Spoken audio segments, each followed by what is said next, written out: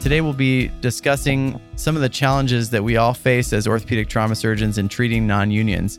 Our brief outline for this mini series of episodes will be a brief introduction of some patient evaluation principles, which Dr. Goodspeed will go over.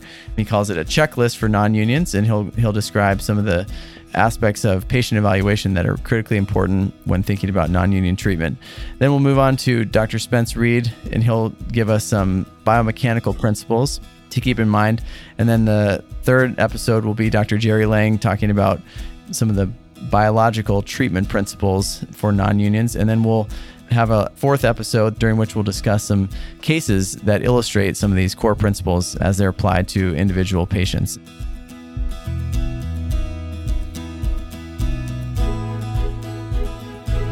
Welcome to the OTA podcast, your home for conversations with leading experts in orthopedic trauma.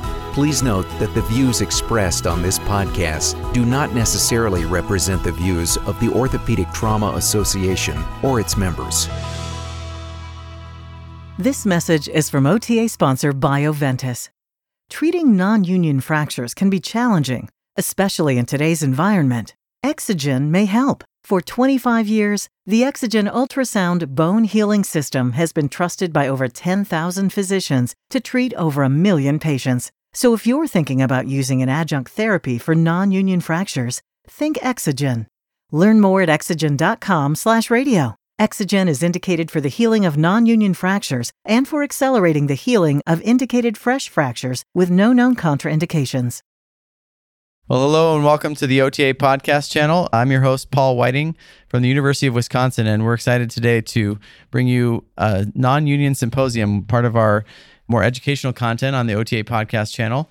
And today we'll be discussing some of the challenges that we all face as orthopedic trauma surgeons in treating non-unions. We have a great panel of experts, two of whom happen to be my colleagues here at the University of Wisconsin, my senior partners, Dr. Dave Goodspeed and Dr. Jerry Lang. And we're also joined by Dr. Spence Reid from Penn State. And we're just very excited to go over some principles of non-union treatment, both starting from the evaluation of patients, and then we'll go on to some of the principles, both biomechanical principles and some of the biological principles that are necessary to be keeping in mind when we're treating these. So our brief outline for this mini series of episodes will be a brief introduction of some patient evaluation principles, which Dr. Goodspeed will go over. He calls it a checklist for non-unions, and he'll describe some of the aspects of patient evaluation that are critically important when thinking about non-union treatment. Then we'll move on to Dr. Spence Reid, and he'll give us some biomechanical principles to keep in mind. And then the third episode will be Dr. Jerry Lang talking about some of the biological treatment principles for non-unions. And then we'll have a fourth episode during which we'll discuss some cases that illustrate some of these core principles as they're applied to individual patients. And so without further ado, I'd like to turn it over to Dr. Dave Goodspeed to go over his non-union checklist. Thanks, Paul. So when thinking about non-union surgery, I don't think there's any surgery that requires pre-operative planning more than a hard non-union surgery. You have to think about what things you need to correct, what instruments you're going to use, the order of your surgery, and sometimes it's just hard to keep it all straight in your head. And so I've kind of come up with, for me, my own little non-union preoperative checklist, and it has 8 things on it. So in basketball, we have the Final Four and the Elite 8. I didn't think Elite 8 sounded right for non-union surgery, so I call it the Grade 8. So I'd like to share those with you now, and maybe this is something that you could jot down and develop your own checklist as you go through your career and become a non-union expert. So, the Grade 8. Number 1, malalignment. Number 2, hardware, broken hardware or even intact hardware. Number 3, biology of the patient systemically. Number 4, biology of the patient locally. Number 5, mechanical and stability issues. Number 6, 7, and 8 are kind of a triad. Number 6, infection. Number 7, bone loss. And number 8, soft tissue loss or coverage needs. So I'd like to discuss each of these just a little bit. I know you don't have slides, so I'll try to remind you where we are on the checklist. So number 1, malalignment. Does your non-union have malalignment? You need good films for this. And oftentimes these are films you have to hold for. It's not unusual for me to run over to the technicians and help hold for proper x-rays in order to preoperatively plan. Sometimes these are long alignment films. They can often be films of the other side. CT scans are good, but really much of the malalignment planning comes from x-rays themselves. Intraoperatively, the AO distractor can be a friend to help you get rid of malalignment intraoperatively, and oftentimes we have to use osteotomies or at least osteoclysis to make the non-union mobile. So the osteotomies themselves can be used to also enhance biology by producing fresh healing ends of the non-union. So that's malalignment. Number 2, hardware. Hardware is the real X factor. I think we've all been associated with cases that have gone poorly with hardware removals. I have a slide in front of me that brings back painful memories of a hardware case that both Paul and I took a swing at. And Paul, you remember that? Oh my goodness. I won't even tell you how many hours it took, but just incredibly hard. So when you have hardware, especially broken hardware, it's important to have good extraction sets, broken hardware removal sets available. There are several that are commercially available, and that's part of your non-union repertoire of instruments. Sometimes I think it's good to take the hardware out in one stage and then proceed with the non-union repair as a second stage. When would that be a good idea? I think either when the hardware removal itself is going to be hard, or when you're concerned about infection and you want to get intraoperative cultures, perhaps have the patient on antibiotics and let him sit for a while before coming back for the second stage. So consider taking hardware out as its own separate surgery. Number 3, biology systemically. Now, Journey Mater system was originally designed for tumors, but is also very well accommodating for non-union surgery, and most all of us are familiar with it. A host is healthy. A B host can be compromised, and a C host is so sick that it's either suppressive non-operative treatment or perhaps amputation as the only surgical option. Most of the time we're trying to deal with, in a systemic sense, between an A host and a B host, and also in a local sense between an A host and a B host. So when I think about systemic biology, I think about 3 or 4 of the what I call a big 3. The big 3 would be tobacco use, malnutrition, which would include vitamin D deficiency, and diabetes. And there are a bunch of other things as well, which I have listed on this slide, but if you can just at least think of those big 3. And that leads us to 3 or 4 labs that would be, I consider, routine on most all non-union preoperative workups. And that would be vitamin D level. Number 2, a hemoglobin A1C for those that are diabetic. And number 3, a urine nicotine for those that were a smoker. And they have to be urine nicotine negative in order to have the surgery. And I think a 4th one in this list would probably be an albumin as well. Other labs that can be useful, perhaps some of the time, would be other nutrition labs such as pre-albumin or transferrin, endocrine labs such as PTH, TSH, calcium, creatinine, and then occasionally even consider an endocrine referral preoperatively for either parathyroid hormone supplementation or even testosterone supplementation. Mark Brinker has a good article from JOT of several years ago which talks about the high incidence of metabolic abnormalities in patients with non-unions. So that's biology systemically. What about biology locally? That's number 4 on the checklist. This would be starting externally, looking at the skin, prior scars, vascular disease, hemostasis, XRT, looking inside with x-rays to look for either good or poor biologic response. So a hypertrophic non-union is usually a sign of good local biology, whereas an atrophic non-union would be a sign of perhaps poor local biology and in need of biological supplementation. And Jerry's going to talk more about that later, so I'm not going to belabor the point now, but when you have a poor local biology, think about things like autograft or bone marrow aspirate, BMPs, other such things.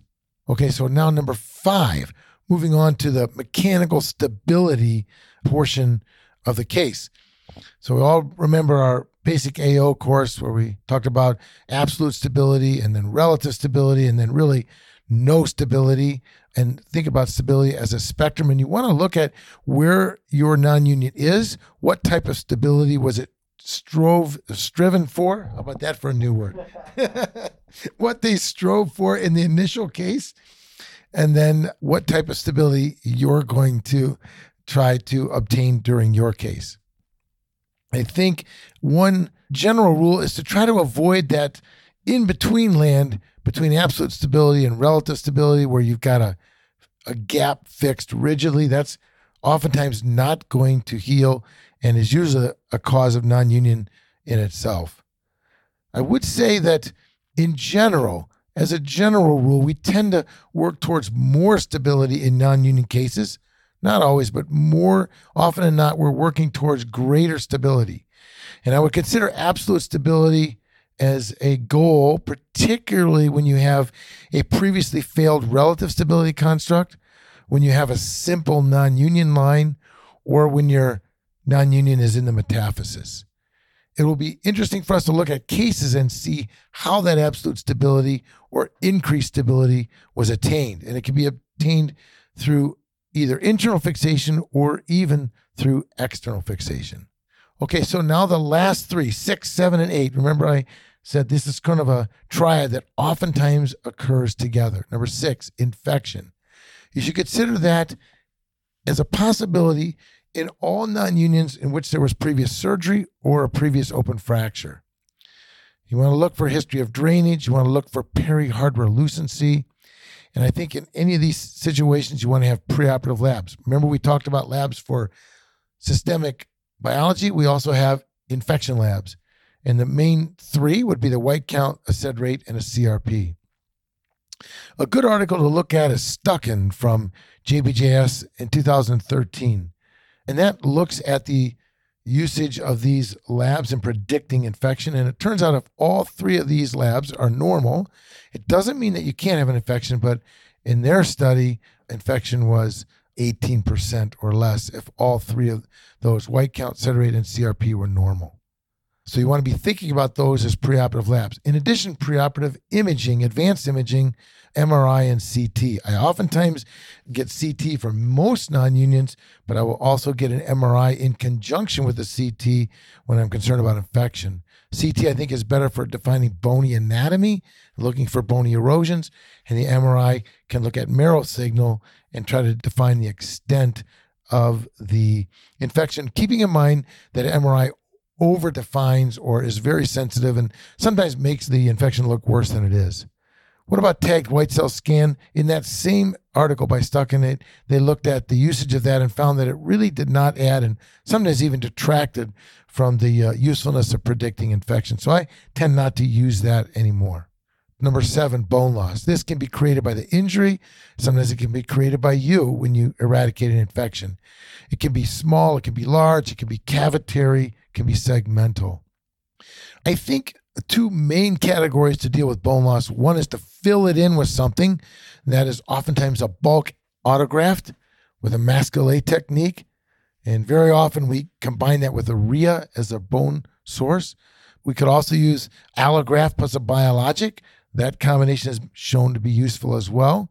That's the fill in the defect category. But I think the other category is using distraction osteogenesis, particularly with bone transport. And I think this is a very dependable, probably the most dependable way to deal with bone loss.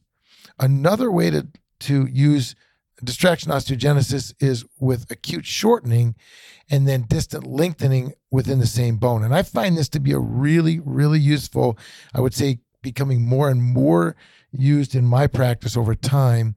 If I have an area with bone loss or infection or malalignment, I can get rid of that whole problem by just cutting out the bad area, making 2 nice parallel cuts that will now be aligned when the bone is aligned.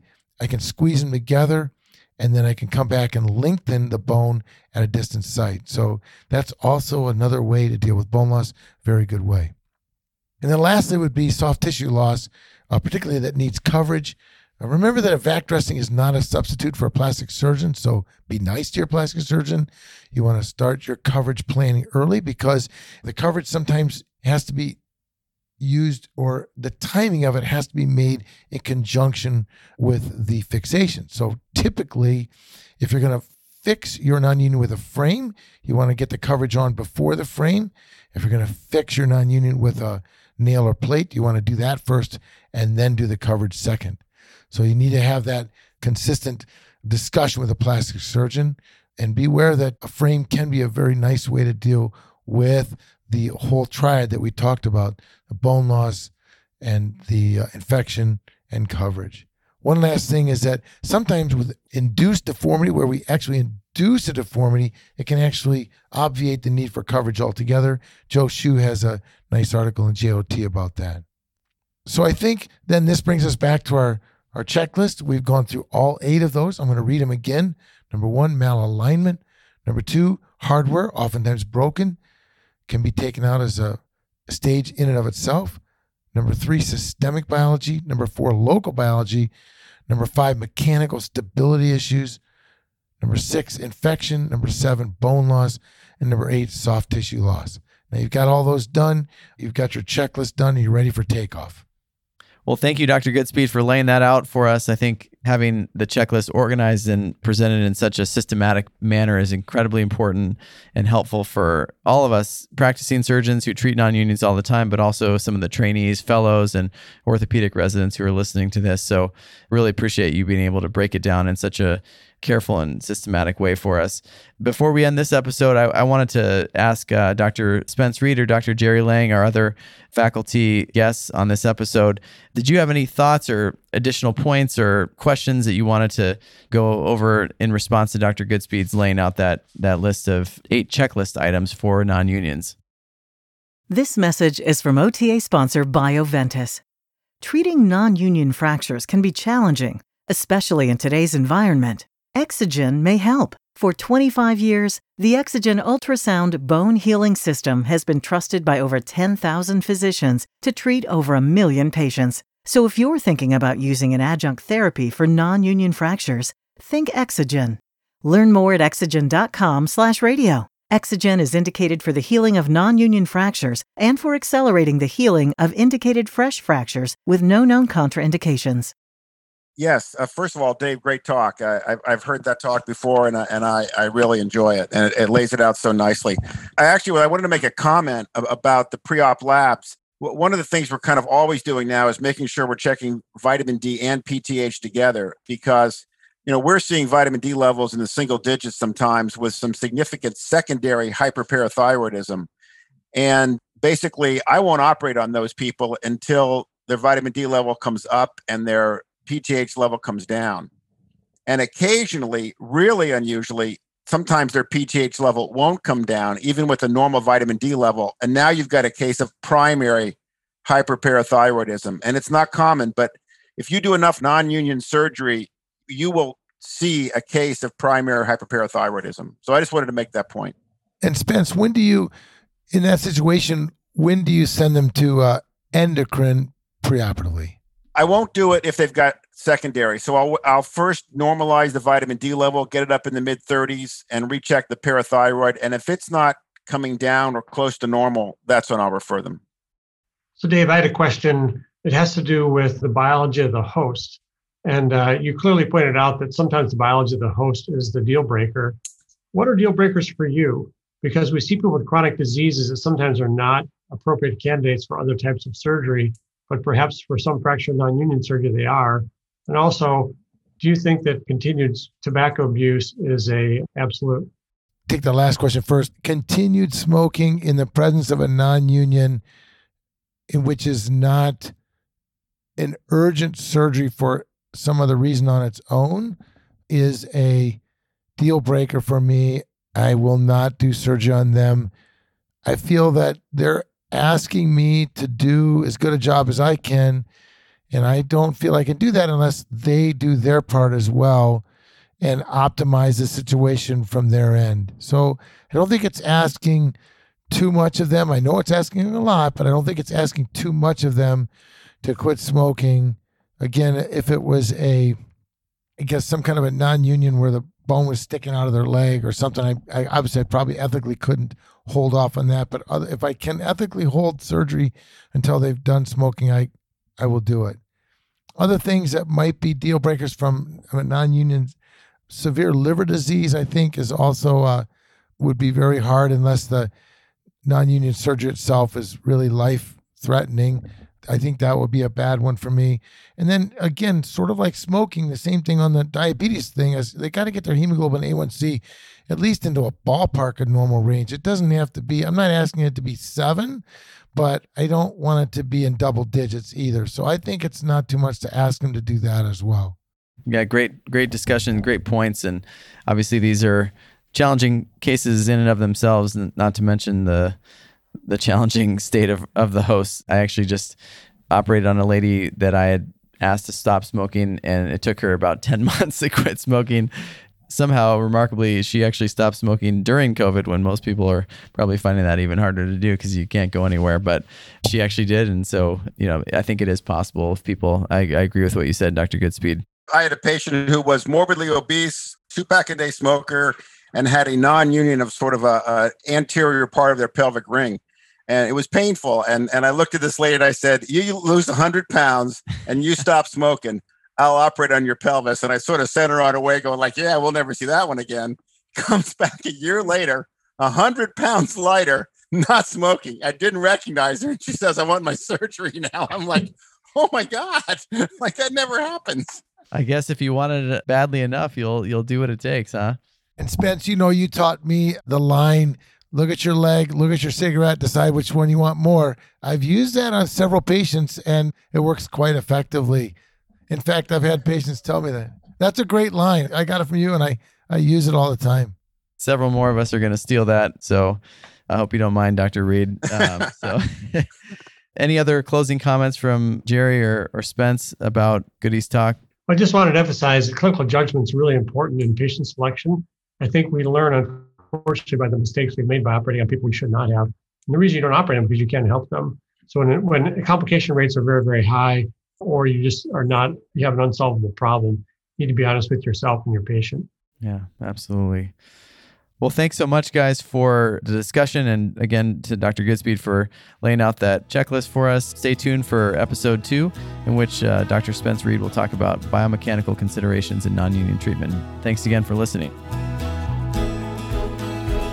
Thank you for listening to the OTA podcast, a Convey MD production. Make sure you don't miss an episode. Subscribe to the OTA channel wherever you get your podcast. And to learn more about becoming a member and providing the highest quality orthopedic trauma care, visit the Orthopedic Trauma Association at ota.org.